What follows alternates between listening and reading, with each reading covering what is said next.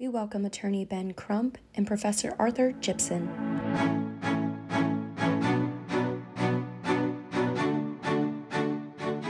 White extremism. It seems to be a hot topic for the mainstream media.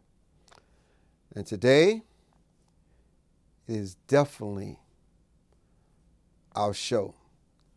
We're going to talk about white extremism and violence by angry white men. Are they angry because they're white? Well, they feel so. They feel as though they're being disenfranchised. Society is leaving them behind. They're the most easily discriminated and maligned group in America now. They are the new minority. Do you agree? This is their story in their own voices. We're going to delve into a conversation about white supremacy, young whites who commit terrorist acts. And I'm reading the national bestseller, Wilmington's Lie, The Murderous Coup of the 1898 and the Rise of White Supremacy. I often hear you when you're talking about cases and families that you represent, oftentimes you inject white supremacy, white terrorism. Talk about that with our audience.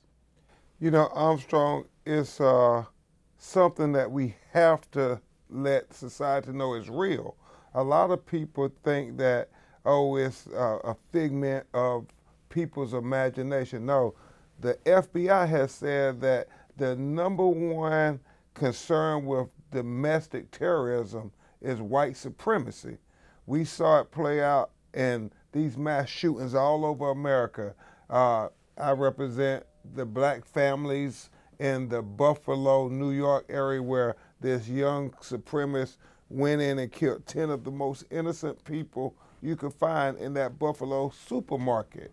Grandmothers and school teachers. It was just tragic. And he said in his manifesto that he was going to try to kill as many black people as he could. That's his words. And then obviously in your home state of South Carolina, we saw Dylan Roof, the young white supremacist. And my cousin Clementi Pinckney died. Your family member. Mm-hmm. I mean, you couldn't find more innocent people who were killed just on this notion of white supremacy. And so it's these things that must be addressed, must be discussed. I want to go back to Buffalo because it was really an epiphany for me. If you watch the video of the shooter, when he came to someone who happened to be white, he apologized for even thinking about killing him. He said, you're good. He was just looking for black people. So if I were in the store, he knows nothing about my values, know nothing about my background and what I believe, he would have just seen the pigmentation of my skin and would have just killed me. No different than Dylan Roof in Charleston, South Carolina at Mother Emanuel Church. They just want to kill, but just strictly based on race. Yeah, and it's completely unadulterated ignorance. We know that the color of our skin is a figmentation of what our limitations are. It says nothing about what we can achieve in life or what we are capable of. But there are these people who will say, because my skin is white, I'm superior to you and you are inferior to me. We just had a landmark lawsuit, Armstrong, where I represented a black woman who sued Harvard University over slave photographs. And those slave photographs were depicted her great-great-great-grandfather, Papa Rente, and his daughter, Delia, who was stripped down naked to prove the Harvard professor at the time in 1850 racist scientific theory of black inferiority. While Abraham Lincoln was talking about Emancipation Proclamation, Professor Louis Agassiz was saying, no, I can prove blacks are inferior to whites, and I can prove it scientifically. And then he said, I wanted ocular proof for my racist science. And so he went down to Charleston, South Carolina, and he found Papa Rente, who they call a pure African because his blood had not been commingled with white citizens' blood and he took these pictures, and so it showed you that this white supremacy has origins far beyond what we can even imagine, and they tried to legitimate it academically, and so we won the case in the Massachusetts Supreme Court saying that this black woman would be able to recover against Harvard University for the intentional infliction of emotional distress and the reckless intention of emotional distress for her great-great-great-grandfather and for her in this 10-year battle where she's trying to say, this is my grandfather. He's not irrelevant. He's not insignificant. He is not inferior, Harvard. But when you try to deny us this linkage, then you're doing just what your predecessors did 172 years ago of saying, it's irrelevant. It's not that important to acknowledge the humanity in this black man that has been on this picture forever. These daguerreotypes that Harvard has in their possession are some of the earliest known photographs in existence in the world today. And they suggest that they're worth about $100 million. And so this was a huge victory for this black family, but it goes right back to the heart of the matter of this white supremacy and the fact that they have continued to try to perpetuate this lie for hundreds of years.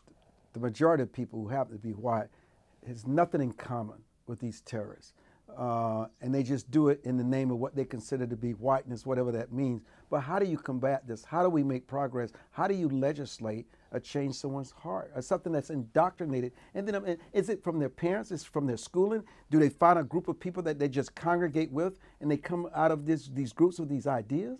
Well, I think a lot of it, when you talk about legislation, we have to pass these hate crime laws. And if you kill somebody or assault and battle somebody because of the color of their skin, you should be held accountable to a greater extent than even what the laws are on the paper, because we have to say in American society that we will not condone nor tolerate this racist hate crime that caused people to have to live in constant fear.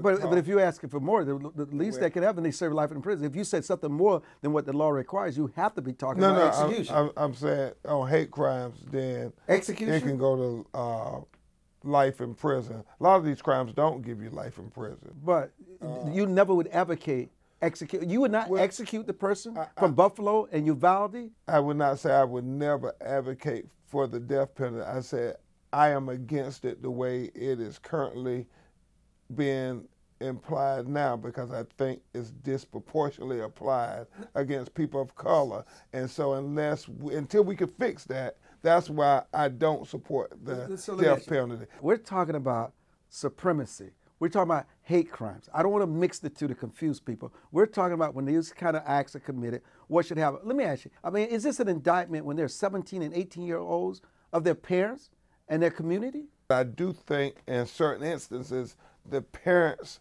have played roles in this indoctrination and radicalization of these young people going to commit these awful acts of violence. When you think about the folks pushing this race replacement theory, and certainly that was articulated by this young white supremacist in Buffalo, his opinion was that we have to do something because these minorities, these black people, these Jewish people, these Hispanic people are replacing the white people in America, and we have to do something radical to stop that.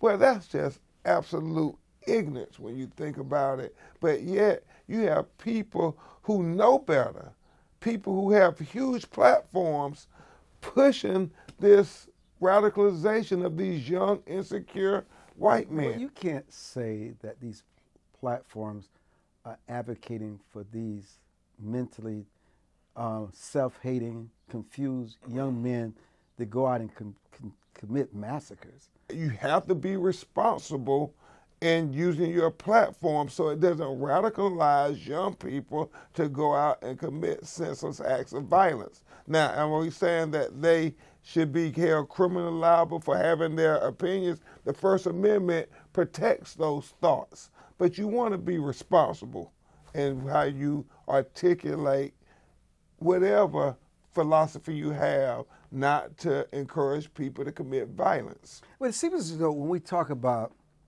this terrorism, this supremacy, it's not the older generation, it's the younger generation.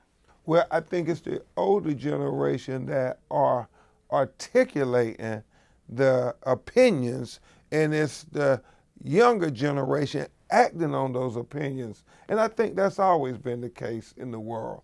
Are we saying that this country has not made much progress since the days of the Ku Klux Klan? And they're just dressed differently without the hoods. You just can't recognize them like you could easily do back during the late 50s and the 60s? Well, that's a compound question. I believe we've made much progress, but we still have much further to go.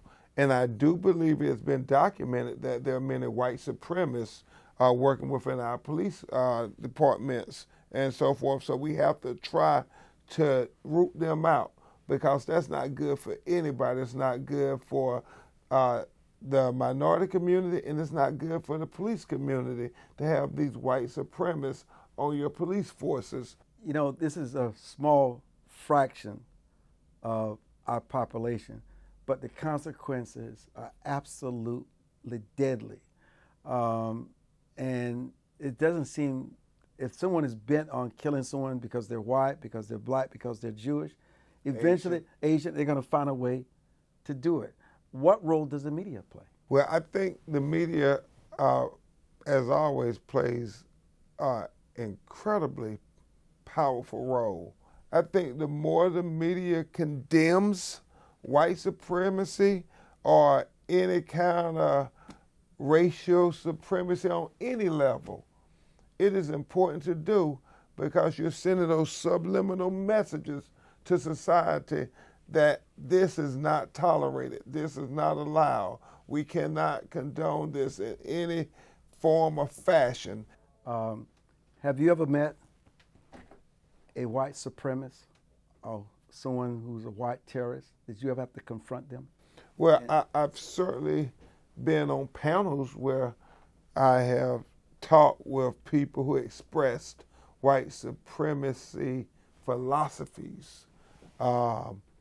To say they were white supremacists, I don't know if I could say that, but they certainly expressed things that seem to be consistent with these notions of race replacement theory and all the social ills in America has to deal with black people and, these things that are ludicrous. So were you able to change minds through intellect, through your faith, just by engaging them? Dialogue is always something that we have to encourage. Even if I don't agree with you, we should at least hear one another. And, you and I do a lot of that, Armstrong, where we try to hear one another even when we disagree. And so I want to believe that after we had those discussions that we were greater enlightened. Whether we changed their opinion or not, I don't know. Oftentimes I have people come up to me, and I've shared this with you, Armstrong, said, I saw you and Armstrong talking, and, I respect some of the points you made. They don't say they agree with everything I said, but they respect the points that you and I talked about, even if you and I were in disagreement. And I think that gives us reason for hope, because that meant they were listening. Let me introduce Art Gibson, who's Associate Professor of Sociology and Criminal Justice, University of Dayton. And what are people talking about when they say extremism? It's important to look at the research. And the research shows us that what we're talking about is extremism. So values, beliefs, and actions that significantly differentiate themselves from the mainstream culture. So in other words, we're talking about values and beliefs and actions that are significantly different than the mainstream. Ultimately, all extremists have some perception of what we might consider to be a grievance, a major concern, a problem that they believe that their extreme actions measured in relationship to mainstream culture are the only ways to accomplish those goals. What is white extremism? So typically what we refer to within that kind of context is white supremacy, white separatism, white militia movements. The idea that a group of people want to create what is often referred to as a white ethno-state, that any other society is not healthy. So their typical motivations are tied to racism or an assumption of racial superiority. So we see a lot of conversation today in the popular press about white nationalism. White nationalism is not the same thing as, say, patriotism, right? Love, respect, honor for one's country, right? Patriotism is not the same thing as white nationalism. White nationalism, as I'm describing it, that's tied to the research, does have these ideas about superiority, inferiority, and create belief systems such as Christian identity, which uses misinterpretations of religion to support the idea that only white people have souls, that only white people are children of God, or only white people should have social, political, and other kinds of rights, that everyone else is not even a human being. So white supremacists often have a broader approach or a broader sensibility that might even be tied to not only racism and hate crime, but even acts of genocide. But white nationalists believe that they need to remake the government, the society, the culture in order to advocate for and create systems that only act on the interests of whites as they understand it. And I don't mean to turn this into some simple or foolish argument that the internet is all bad or that social media is all bad. But the tools that we now have available to share ideas, regardless of the quality of the ideas, regardless of how correct or truthful the ideas are, has really shifted.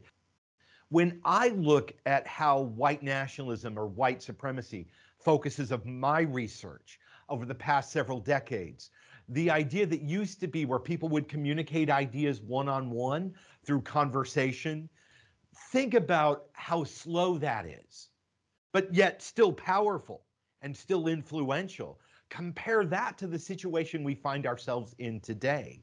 But their ability to share those ideas has never been as powerful as it is today. I can speak to some of the research and some of my own research. It's important to recognize that we're all looking for systems of meaning. We're all looking for purpose. We're all looking for community.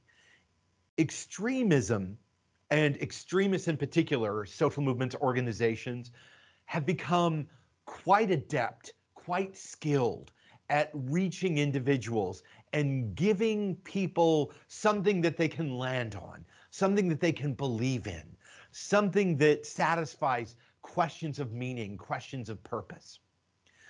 I have personally interviewed white supremacists who have made it their mission in life to reach out to young white men and to try to provide them with systems of meaning.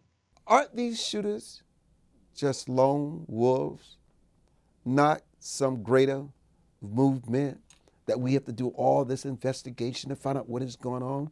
Could we just call it rebellion? A term like lone wolf is problematic. And what I mean by that is it's not very good, it's not accurate, right? So when I say it's not good because it's a blanket statement and we're making assumptions that extremist violence or extremist groups just came out of nowhere. That in many ways, we have to recognize that the most dangerous extremist actors are individuals who have been radicalized by groups, social movements, counter movements, ideologies that are in the culture. Right. So it's important that when we hear someone say lone wolf, we stop and ask, well, all right, where did that ideology come from? I often like to answer this question in terms of when we talk about white supremacy and white domestic extremism, we often think in terms of a historical past. We think in terms of the Klan, right? The Ku Klux Klan. We think in terms of the American Nazi Party. We think in terms of these groups that were active in the 1970s, the 1980s, the 1990s. It's a very different landscape today. And so even a small group can have a profound reach. If not lone wolves, who are these so-called pack of animals known as groups? I often like to answer this question in terms of when we talk about white supremacy and white domestic extremism, we often think in terms of a historical past. We think in terms of the Klan, right? The Ku Klux Klan. We think in terms of the American Nazi Party. We think in terms of these groups that were active in the 1970s, the 1980s, the 1990s. It's a very different landscape today.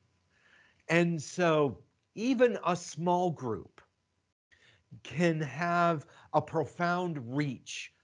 What do I mean by that? They can reach a lot of people with a simple message. And for someone who is searching for something to believe in, this can be really, really powerful. I think there are concerns with groups like the Proud Boys that are willing to engage in acts of violence.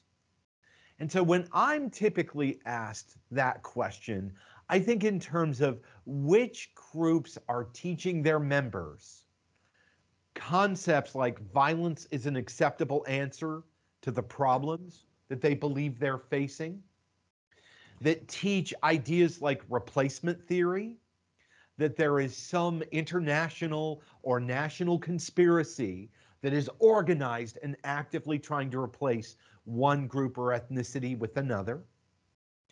And furthermore, use racist stereotypes, racist tropes, attacks on one group or another in order to justify their actions. So when you take those three, kind of like a tripod of concerns about extremist action, I think you quickly find that there are many different groups that unfortunately fit the bill. Where do men who hate women fit, hate their mothers, hate their wives, hate their fathers? Where do they fit in this dialogue? There's some overlap with white racial extremism, but it's not a perfect overlap. And the history and the origins of the incel movement are qualitatively different. Right? They're pretty fundamentally different than white racial extremism. But there are fairly traditional gender stereotypes that are used by those involved in the white racial extremist movement. And there certainly are assumptions about the role of men and women in the white racial extremist movement, but there have been women who've been leaders in white extremist organizations. But there is an effort, both historically and recently, to target people based upon their sexuality, their identity, their personhood, as a means by which to kind of vitalize the effort to gather people into the various organizations and the broader movements among these kinds of white racial extremists. Historically, gay people, LGBTQ, various people with different identities have been attacked by white racial extremists as a way to create a very clear separation of the worldview of the extremists from at what they see as a sick or ill mainstream society. When it comes to this extremism, is there anything that we can do about it? First of all, I wanted to take a moment and thank you for taking the time to stop, to pause, and think about these issues a little more carefully and methodically. And that's really important, especially in the media environment that we find ourselves in. I also think it's important to recognize that we are trying to tie that effort to create understanding to the research. We're not talking about opinion. We're not talking about denigrating someone because of their political point of view or their spiritual or personal or whatever type of perspective someone might have, but rather recognizing the harm that is created in our communities by extremists who believe that it is acceptable to harm someone who doesn't think or feel or love the way that they do.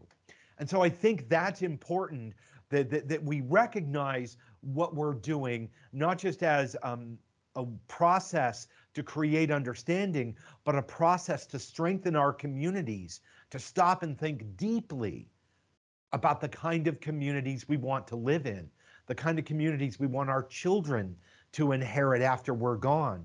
And so I think that the research demonstrates the more we share what we understand about extremism and extremist actors and extremist violence, the more we equip law enforcement in our communities and our other stakeholders, right, religious leaders, to be able to respond to these problems more effectively. Professor Gibson, thank you so much for joining us, and thank you for so much for sharing light and depth into this conversation.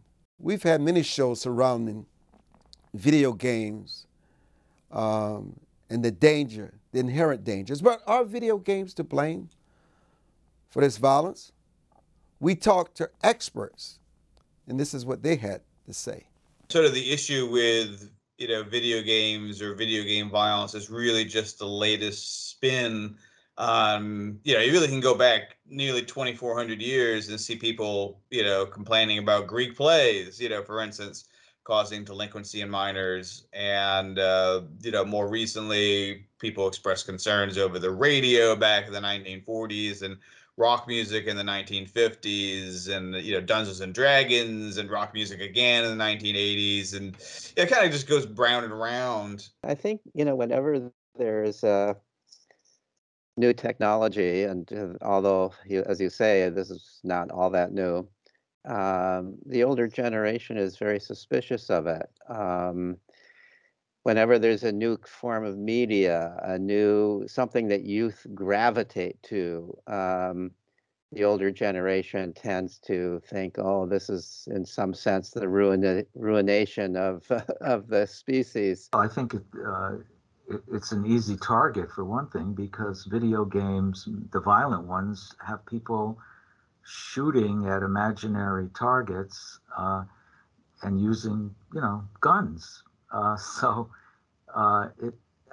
There's talk about the military using video games for target practice and training, and so it's not a stretch to believe that someone who is inclined to want to use a weapon, a gun, in real life. And it's very generational. So it tends to be that the audience for this, tends to be, older adults who don't really use whatever the new media is or the new technology.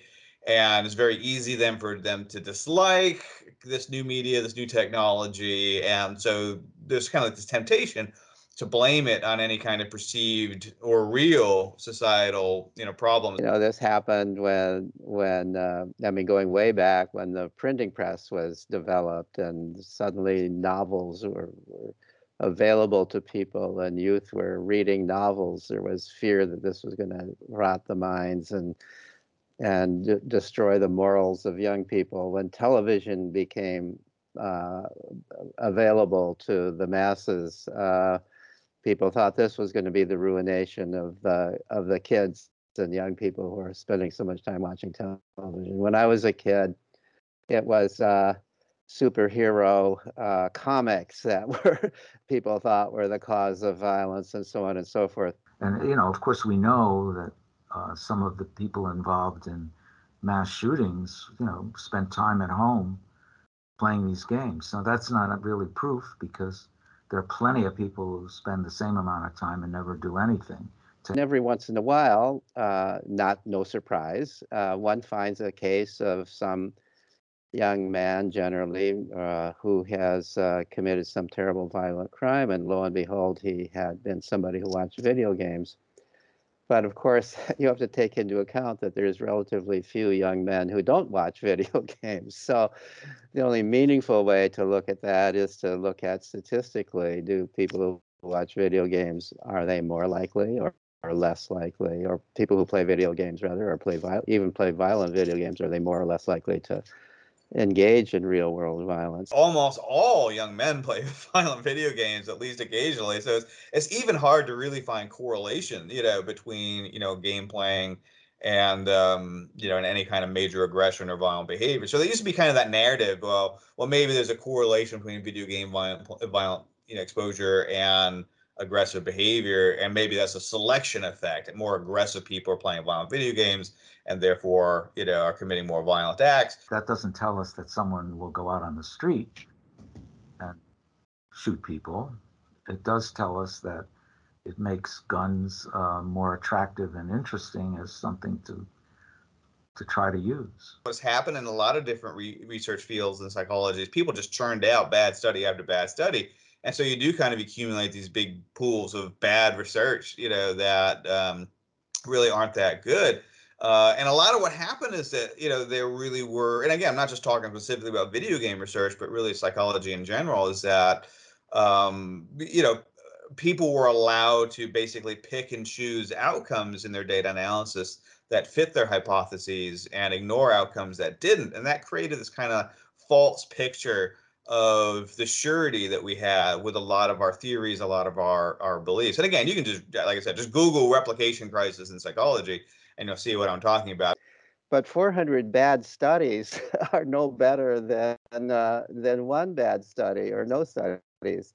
So the way the studies are done, to the degree that I can tell, are the following. So you bring, first of all, these are not long-term. They're not looking in these studies at long-term players. They're looking at the short-term effect of playing a violent video game in the lab. So you bring people into the laboratory. You have some of them play a violent video game. That's the experimental group. And then there's a control group that does something else. They play some game that's not violent, or they do something different. And then you test them on what they're calling a measure of violence. Now, of course, you're not going to have real violence in the laboratory, right? I mean, you're not gonna give the person an option to kill somebody or to really truly hurt somebody. So I think like video games was part of that, you know, along with a lot of other fields, and so you do see this like arc of early on. Well, actually, what kind of happened is, you know, in the 90s, and you know, there were a few studies of violent video games that really, all in all, were not terribly impressive for the most part. There's only maybe a dozen or 2 dozen of them, and then all of a sudden, after Columbine in 2000, there was this massive explosion of these studies of violence in video games, because that's, again, there's a lot of societal interest on that issue. That's what people did kind of churn out, you know, dozens of these. Again, I would think of them as being low quality studies, you know, for the most part. There wasn't a lot of rigor and control in these studies. And most of them were, again, these like milder forms of aggression. Many of the researchers are prone to the same biases that the general public has, that, yes, indeed, you know, these games cause violence, and I want to prove it, you know, and they may not think there's anything wrong with that. I'm going to design a study that'll help show this scientifically, and so they design a study that helps show it scientifically. I think a lot of social scientists design their studies that way. They know what they want to show, and they design the study, and they don't think of this as cheating. They think I'm designing a good study, but it's a study that I'm pretty sure is going to show what I want to show. I think violent video games have nothing to do with the anger and arousal. But when a person is searching their brain for scripts, social scripts for how to behave, if a person's been exposed to a lot of violent behavior, seen people in the neighborhood behave violently, seen people in their family behave violently, seen people in the media and movies behave violently, or seen in video games violent behavior or behaving violently in video games, that reinforces a script in their brain to deal with anger by behaving violently. Boys have always tended to enjoy games that involve a certain amount of pretend violence. There's no evidence at all that any of that promoted actual real world violence. But I think one could make the case that it at least gives people exposure to the use of a weapon that they might not have otherwise, and give them practice in using one. You would have to show some data indicating that the school shooters and the mass shooters are playing video games at a rate higher than other young men, it's mostly young men, are playing such games. The perpetrators of mass homicide actually consume, on average, fewer video games, fewer violent video games than do same-age males, comparison groups of males. In 2019, youth violence was at a record low. It had never been so low in the past 48 years. And the things that really, predict, certainly violent crime tend to be, bad families, fatherlessness, things like that, neglect, genetics, trait aggression, having a more aggressive personality. Kids who are exposed to more violence, media violence, as well as family violence and community violence, are significantly more likely to behave when they're angry violently. It's simplistic to blame the media for this alone. I think we have to take it in the context of the U.S. We really have a problem of the intersection of a small group of highly at-risk individuals being able to easily access firearms. Violent video games are all over the world, but most of the other countries don't have the mass shooting problem we have, and that's because we can get these weapons. This kid in Illinois who shot up people, and the father really completely abrogated his responsibility. He did nothing. Now we go to our correspondent, Charles House. Well, I would say probably about 6 years ago, I wouldn't have thought anything about it, other than that there were some crazies out there who definitely had far-right beliefs and were racist, but I didn't realize how pervasive that was until Trump took power, and they came out of their little dark holes and found some power in that, which is kind of scary and sad. White terrorism, yeah. I think it is a danger in our society. I think we should be concerned about radical ideas being, I don't know. Well, the radical ideas are being pushed through violent means, and that's not okay. That's not okay. Everyone's got entitled to their own opinion, right? But when you start hurting other people, that's where the line draws for me. For sure, the rise of extremely right-wing movements in this country, where people are starting to become more openly white supremacist, that does concern me for sure. But as far as I know, those for the time being, those views are extremely radical. It's currently being dealt with pretty effectively by the House of Representatives right now with the hearings, with the January 6th hearings, and hopefully those continue being fringe views and don't end up becoming bigger than they actually are. But they do concern me for sure. White terrorism. usually people that have gone a little too far with their thoughts. I mean, segregationists are probably not a good idea in today's world, especially with the trend that the United States is going in. I'm not sure how they're getting followers, usually people that are lost and looking for some kind of connection, belong part of a group. Well, all terrorism concerns me. White, minority terrorism. Whoever perpetrates it. Violence against anybody. So you're specifically talking about white, and I would be more concerned about all terrorism. So yeah, I think it's an issue. It concerns me because I'm a Christian. I truly believe that we should do our best to appreciate each other. So I try to live my life by the 2 golden rules: love God, love people. So so that encompasses anything I can respond to you. It's a bit of the same. We also have it in Belgium. I think we have it everywhere in the world, not just in America. Sometimes it's highlighted here because here there are a lot of protests. With us, it's just you accept it and it's like that. But we don't really hear a lot of it. But I think it's really important that it's highlighted and that everybody hears that it's still there and that we should not just accept it. I think there's a lot of turmoil right now and a lot of people feeling like people that shouldn't be feeling really excited and empowered are feeling really excited and empowered.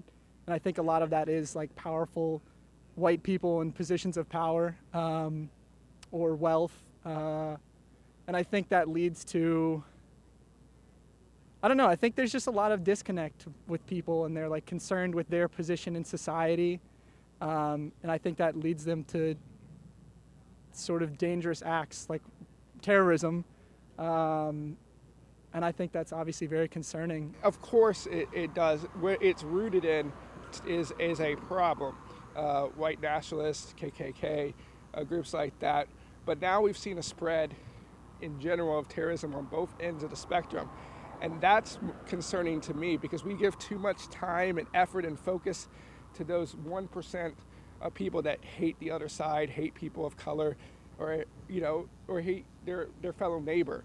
And really, if the media takes a lot of focus on the radical stories that come up, whether you get the person that ran through a crowd in Christmas Day, or the person in Texas, or the person in New York.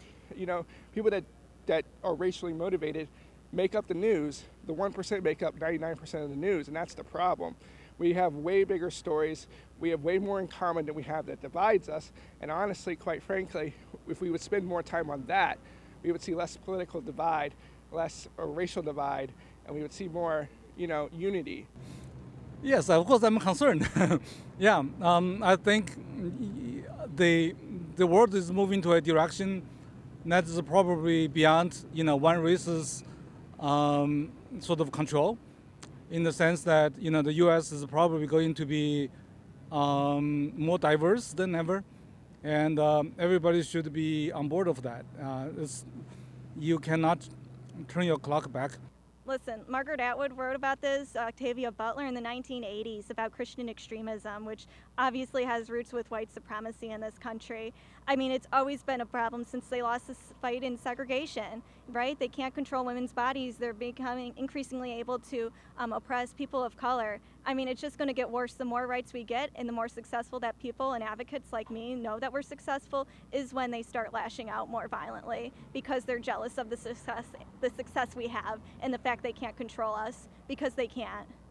It is a very concerning topic. I mean, it's pretty shocking how we are in this day and age and still have to deal with such right-wing views, but I guess it shouldn't be too shocking since we are in America, but I would have thought we would have progressed a bit to be to a point where this is not a discussion as much anymore. I think gun control definitely needs to be improved in this country. Well, in Australia, we had a mass shooting in Port Arthur in Tasmania, and after that, we had new gun laws introduced to stop semi-automatic and automatic guns, and there hasn't been a mass shooting since. So I do think it has a lot to do with Trump. I think it started probably when the I mean, he was elected, I believe, because of their feeling emboldened to do so. But I think it was coming about before that. I think people are scared of the other, and the other being people from outside of the United States coming in. I think there are a lot of white men scared of losing their sense of power, whatever that is. It's definitely getting worse with the level of partisanship that there is in this country right now. People are starting to become more and more at each other's throats. Discussions between people are becoming a lot harder to have. So for sure, white supremacist views are becoming a lot more pointed and a lot more prominent. We have a few Congress people right now who are openly espousing those views, and that is very, very disheartening. So yeah, it is extremely concerning how it is getting worse. Hopefully it doesn't get worse than that, but I don't know what's going to happen. Yeah, I'm from Ohio. I have a lot of thoughts on white terrorism. It's frustrating to me that you were just saying at Dobbs, we're both out here for Dobbs' opinion when it was leaked, fighting for our right to reproductive health care and abortion access. They had snipers on this roof, but we didn't see that during the insurrection. The fact that white privilege allows people who commit acts of violence against, let's say, abortion clinics even, right? They've been targeting us for years. Brett Kavanaugh gets one death threat and everyone's up in arms. Where were they when white terrorists were bombing and killing our doctors? Where were they when they were targeting POC communities and protests for Black Lives Matter? I mean, it's all about white privilege, and people here are so afraid about the other, the ethnic other, the other who comes from a different country. Islamophobia is rampant where I'm from in Ohio, that they failed to see that there's Christian and white supremacists here that are trying to impose their own version of religious extremism with a white nationalist twist on the rest of us. And it's terrifying to be, I mean, I'm a white woman, but I'm still terrified because of the implications it has for my friends and myself as an abortion rights advocate. As things have become more equal and people who are LGBTQ, who are women, who are powerful, who are Black, brown, people who are immigrants have come in and found a home here and found equality here. I think that's terrifying to white people who are of a certain mindset. We've lost track of that sense. A lot of it has to do with a lot of rhetoric on both sides. And quite frankly, the political leaders on both sides have failed to realize what their purpose is, and they'll devote back to the stories, the radical stories. They'll focus on the fringes, the KKK, the alt-right movement, those types of things, but you got racially motivated people on both sides. So what really honestly matters is if we would just focus on the issues, the people that elected us, and realize those people are more in the middle than what we are hearing in the news media today, on both sides. I would think and I hope that the authorities would have a pretty good idea now that they track people online and the internet services, that they've got a pretty good idea of who these groups are, what they're up to for the most part. So, you're always going to have a few pockets or cells that may be able to pull some kind of shenanigans off, but I think for the most part they're not that big of a threat.